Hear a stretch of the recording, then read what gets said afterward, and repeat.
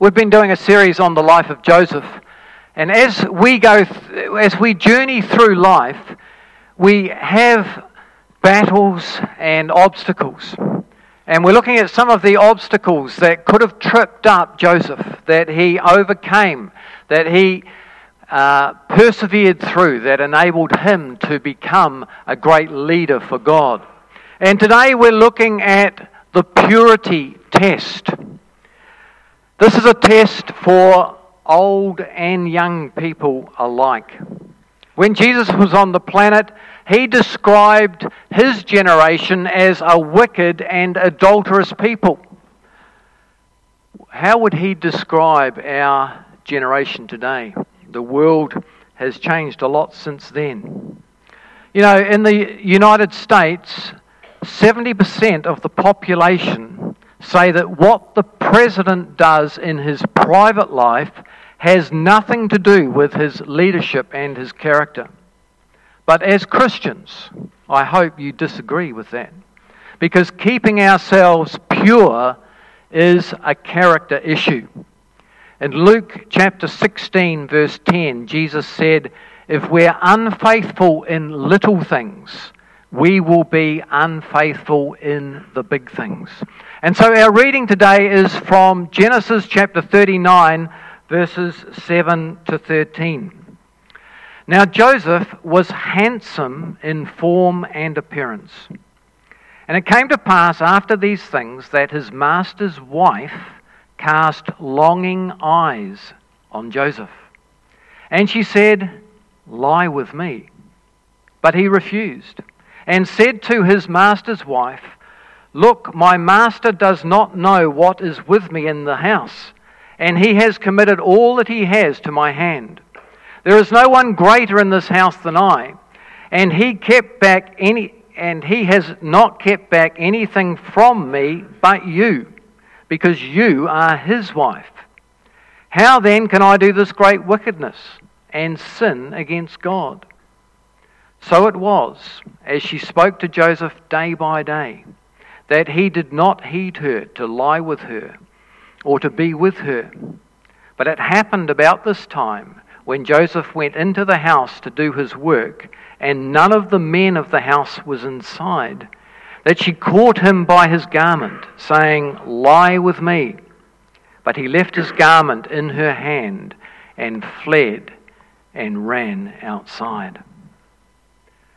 So Joseph was a slave in his master's household, but his master's wife repeatedly tried to seduce him. Joseph refused her every time, saying that he would be sinning against God if he slept with her. When the temptation became too great for him, so that he wasn't able to just walk away, he ran from it. In 1 Corinthians chapter 6, verse 18, it tells us to run from sexual sin. No other sin affects the body as this one does. Sexual immorality is a sin against our own body. The path to promotion in God is always the path of obedience and purity. There are three things that can bring down a man in ministry: power, money, and women. It's surprising the number of guys that have God's call on their life and God is using in ministry who fall for the gold, the girls, or the glam, the power that goes with being in a place of authority. Joseph could easily have given in to this temptation, and then he could have tried to justify his thinking, like a lot of us do when we make mistakes. He could have said, "Look, I'm just a slave. I was just following my master's wife's orders. I was simply doing what she asked me to do." Extramarital relationships are probably just a normal part of Egyptian culture. I'm an Egyptian now. I'm living in Egypt. I can do things the way they do things. He could have said, it's just one of the few benefits I get for all the hard work I'm doing as a slave. But let's look at what 1 John chapter 2, verse 16 and 17 says about it. It says, for everything in the world, the lust of the flesh, the lust of the eyes, and the pride of life, comes not from the Father, but from the world. The world and its desires pass away, but whoever does the will of God lives forever. God wants us to obey Him, to be faithful to Him. There are all these other things that are wanting to pull us off that path of holiness and purity and righteousness with God. And so impurity always starts with our eyes. And Matthew chapter 6 verse 22 tells us that the lamp of the body is the eye. If your eye is good, your whole body will be full of light. But if your eye is bad, your whole body will be full of darkness. And so we saw in our reading in Genesis 39 verse 8, it tells us that Potiphar's wife cast longing eyes on him. She had lust in her eyes. He was a handsome guy. She just couldn't keep her eyes off him. But lust is not love. Potiphar's wife clearly was not in love with Joseph.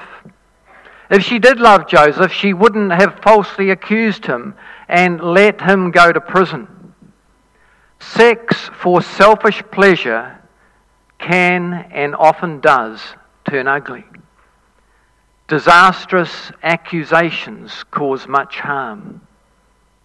When Potiphar's wife accused Joseph, she said, "This Hebrew is mocking us."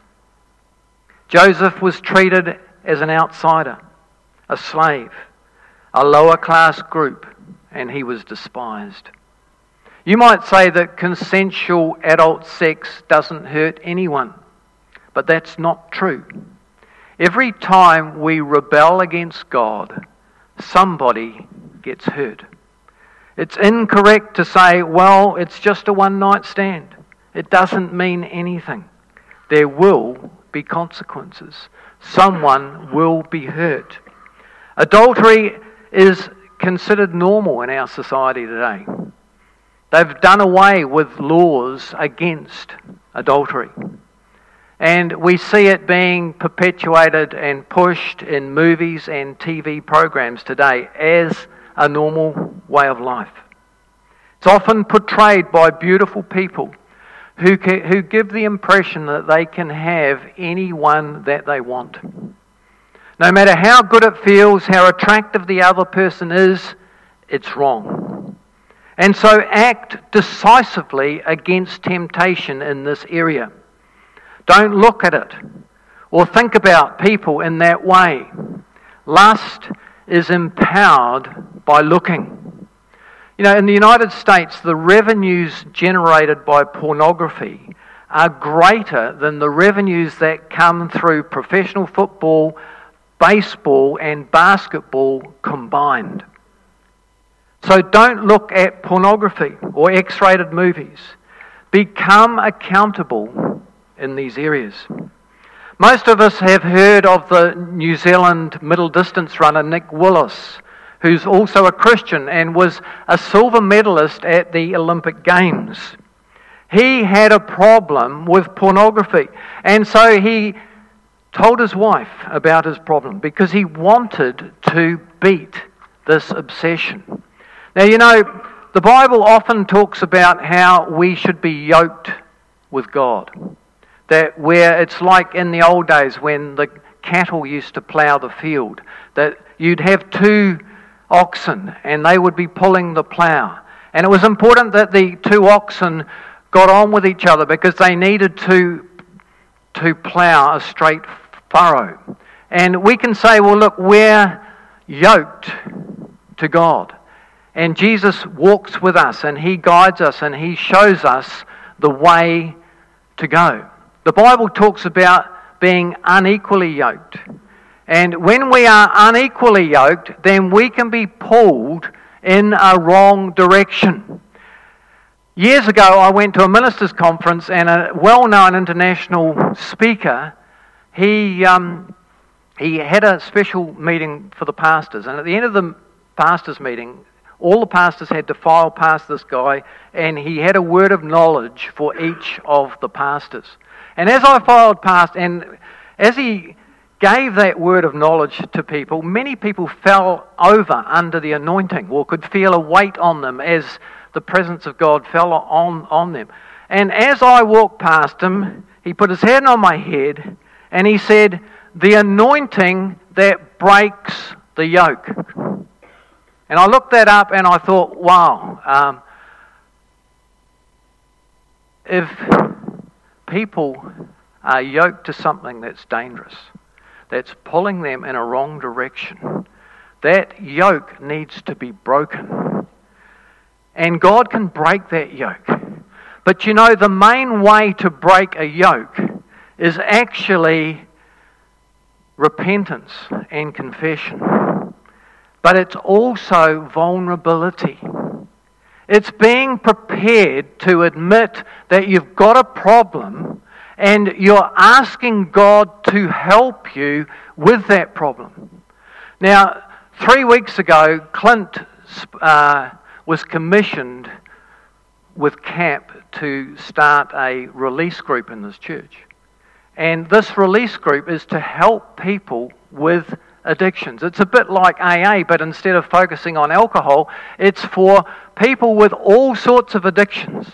And when you go along to a group like Clint's and you say, "I've got a problem with this," the very fact that you face up to your problem, you admit that you're weak in this area, is the thing that breaks the yoke.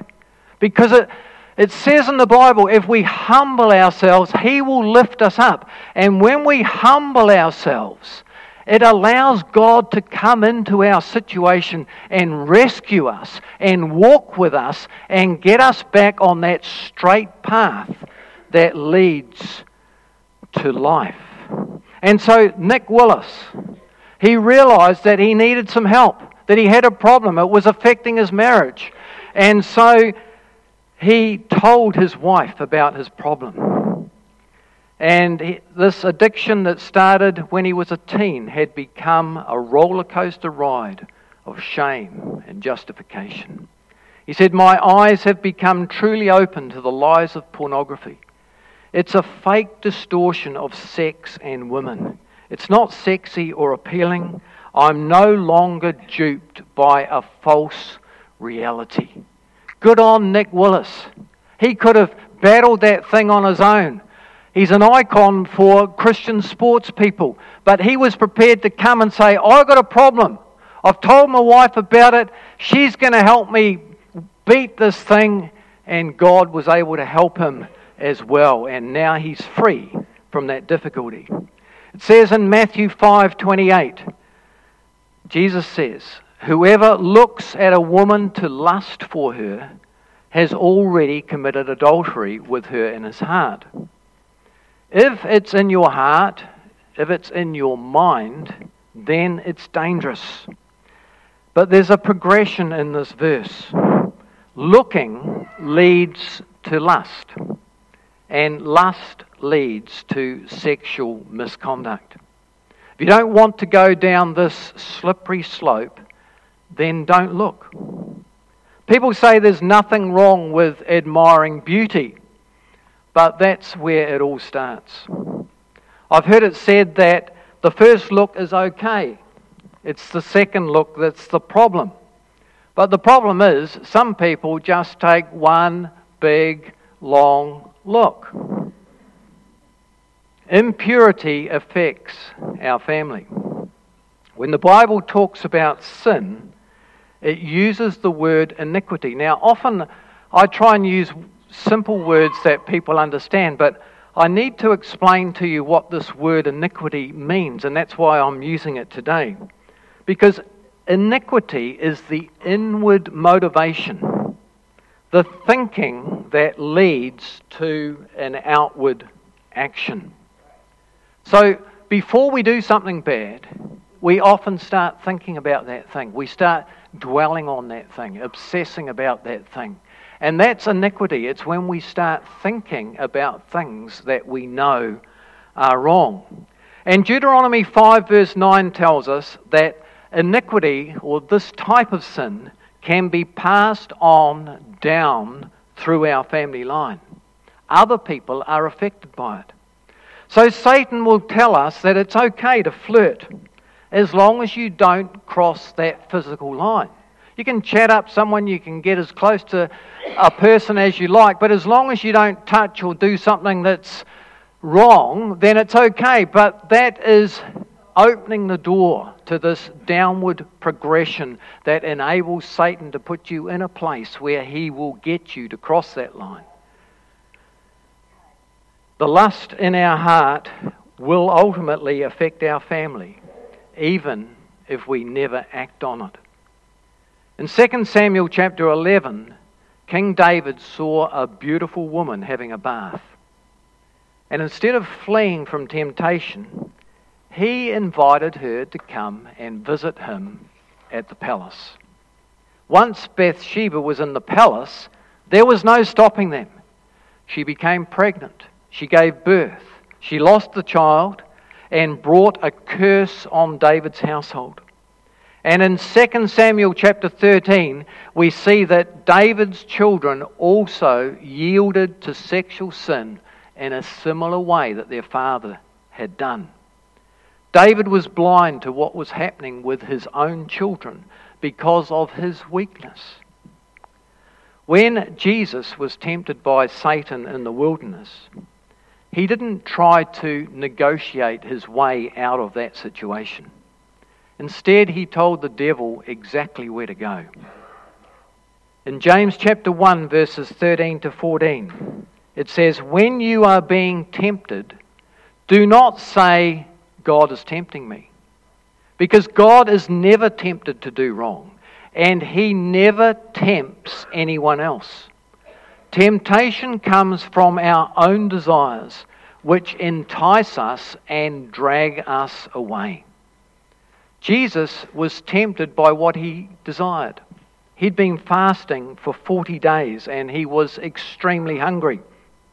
But he knew that his heavenly Father would ultimately provide for him. The devil tempts us with worldly things that we desire, and he promises to give us what we want. You may be poor and without work. You may be tempted to commit adultery with a wealthy married person who could make your financial situation better. It's interesting, if you visit a country like Thailand, you see all of these Western men, older men with young Thai girls. And there's a lot of poverty in Thailand, and the only way a lot of young women can make money is through prostitution. When we lived in Brunei, we had a full-time maid, and we paid her a lot more than most people paid their maids.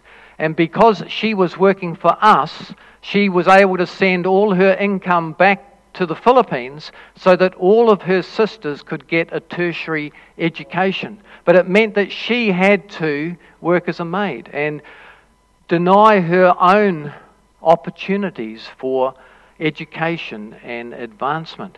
And sometimes people do silly things, desperate things, because of financial circumstances. And often they may even use the money that they get to help other people in difficulty. In Hebrews chapter 4, verse 15, it says, "This high priest of ours," which is Jesus, "understands our weaknesses, for he faced all the same testings we do. Yet he did not sin." All the temptations that you go through, Jesus went through as well. He was faithful to God. He was able to endure, and he will help us to overcome. When we're tempted, we can ask ourselves, what would Jesus do in this situation? And so here's Joseph. He's a leader in the making, but he wouldn't defame the name of his God. He had a reputation for being a believer in God, and he wouldn't do anything that would defame his God. Joseph was successful because the Lord was with him. Why would he sin against the God who had made him successful? Why would he jeopardize his success? And so the ability to flee from temptation is within each one of us. The Spirit of God will lead us and instruct us. God sees every single thing that we do. And inwardly, we know if our actions have God's favour. When we go against God, we know in our heart that we're doing the wrong thing. Our conscience and His Holy Spirit is leading us and wanting us to obey Him. But thankfully, God forgives our sins. Let's face it, we all muck up at times. And when we do muck up, it's never too late to ask for God's forgiveness. If we sincerely repent, God has promised to forgive us and not to count our sins against us. But there still may be consequences.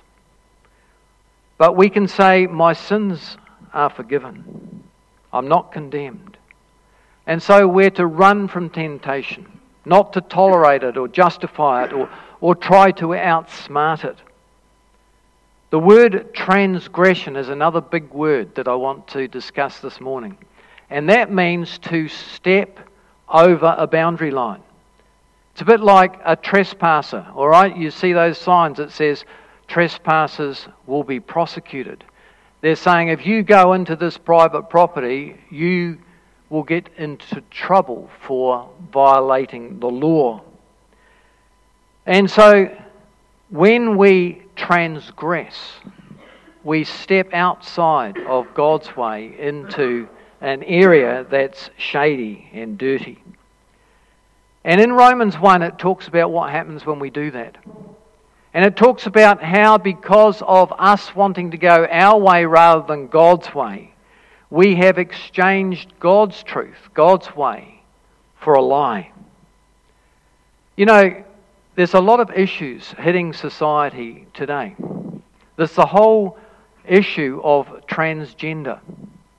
Now, you will notice that when Jacinda Ardern's baby was born, where the first view to the cameras of that baby, it was wearing a green bonnet because that's a sexually neutral colour. There are people today that are saying, look, there's no male or female, let the person decide whether they want to be a male or a female. I mean, the Bible says God created us man and woman. And so there's this cloudy teaching that's coming around now. Give the baby a name that could be a male or female name, because later on they may choose that instead of being a boy, they want to be a girl.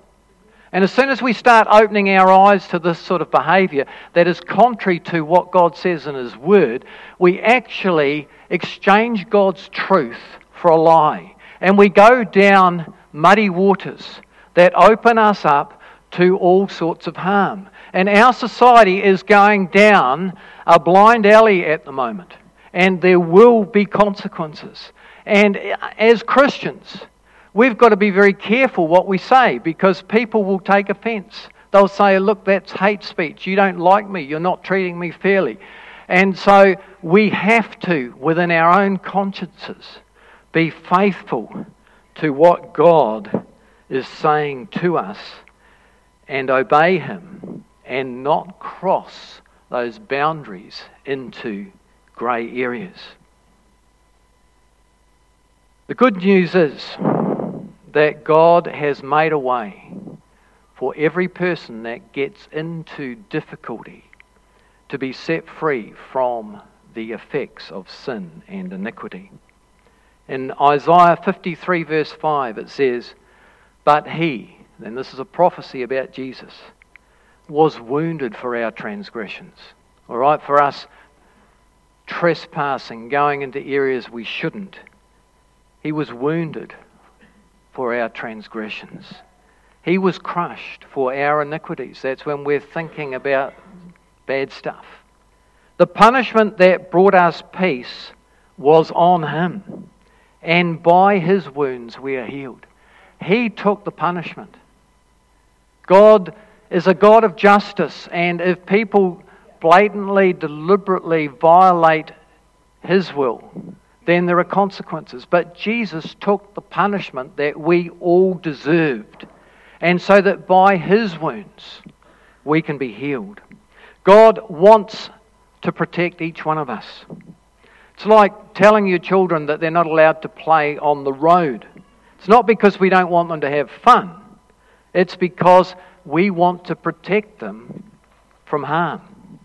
We want them to enjoy long-term fun. And God wants the long-term protection of our families. Sexual immorality opens the door to many other sins. King David's adultery with Bathsheba resulted in deceit, manipulation, lies, and murder.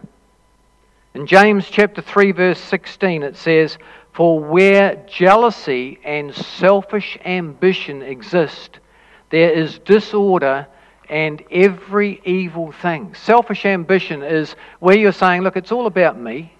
I don't care what you want. I'm going to do what I want. That opens the door to every evil thing. I had a dream once where I saw a couple having a massive argument at the front door of their house. And they were so incensed with each other. They were yelling at each other. They were grabbing each other. And while they were doing that, all these sort of demonic shadows were going past them into the house. And we as parents want to guard our home. But when there is selfish ambition, when we're not getting on with our wives and it's all about, well, I want to do this and I don't care what you want, we're opening the door to every type of evil. And if we want our children to grow up to know the Lord and live godly lives, we need to protect them by doing things God's way and yielding to Him and denying ourselves. You know, there can be a real arrogance that goes with promiscuity. People think they can have anyone they want. Derek Prince, who was a Bible teacher, said, "You should only give a knowing look, that look that says, you know what I want, to your husband or wife. It's reserved for married couples. Don't give a look like that to someone else." Romans 1 goes on to say in verse 32, God's law says that people who live in this bad way deserve death. Yet not only do they continue to do these evil things, but they approve of others who do them. So it's one thing to do them ourselves. It's another thing to approve of them as well. We've got to love everyone because we're all sinners. We've all mucked up in various ways. And God embraces everyone who comes to Him in repentance. An open, transparent relationship with God can't exist if we're involved in impure things. David said in Psalm 66, verse 18, "If I had ignored my sins, the Lord would not have listened to me." Every time we justify ourselves, we harden ourselves against the conviction of the Holy Spirit. And that makes us religious, liars, deceivers, rather than gracious, godly people like God wants us to be. Impurity will also affect our future. You know, Satan probably said to Joseph, "You're a slave. Your dreams are never going to happen. Your brothers wrecked God's plan for your life. God's never going to use you." There's only one person that can stop God's plan for your life, and that's yourself. And this happens when we choose to rebel against God and make wrong choices. So Joseph kept lust out of his heart. by keeping God in his heart and walking with God day by day. This doesn't mean that if we fail, we can never fulfill God's plan for our life, because God is redemptive. God is merciful and forgiving. But we can all ask ourselves this question: am I troubled with spirits of lust and shame?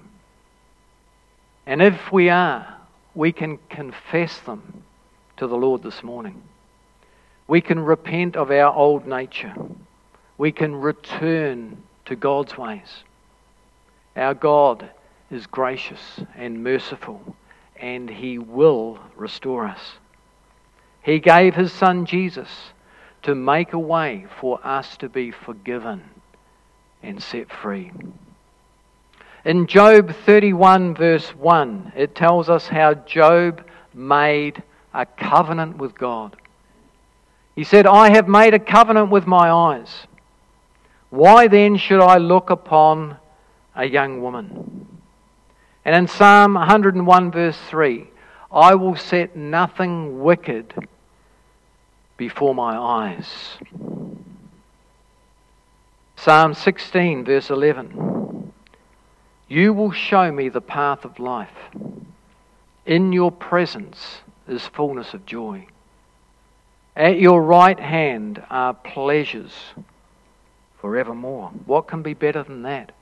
What can be better than the pleasures that God has for us? When we experience God's enjoyment of us, we will desire to walk in His presence more and more. Then we'll be less likely to do wrong, because our heart will find no pleasure in doing wrong things. This transformation continues as we are changed into the likeness of God and we start to reflect His glory. So return to the Lord this morning. There may be people here this morning that need prayer in this area. And as I've said, Clint has started this group. I think they've run it for a couple of weeks already. There's already 7 people in this group. It's a release group for people struggling with addictions, any form of addiction. Let's pray. Father God, help us in these areas in which we struggle. Forgive us, cleanse us, and set us free. Give us the courage we need to seek help. Thank you for providing us with everything we need to pass the purity test, and for your Holy Spirit who leads us and guides us into all truth. In Jesus' name, amen.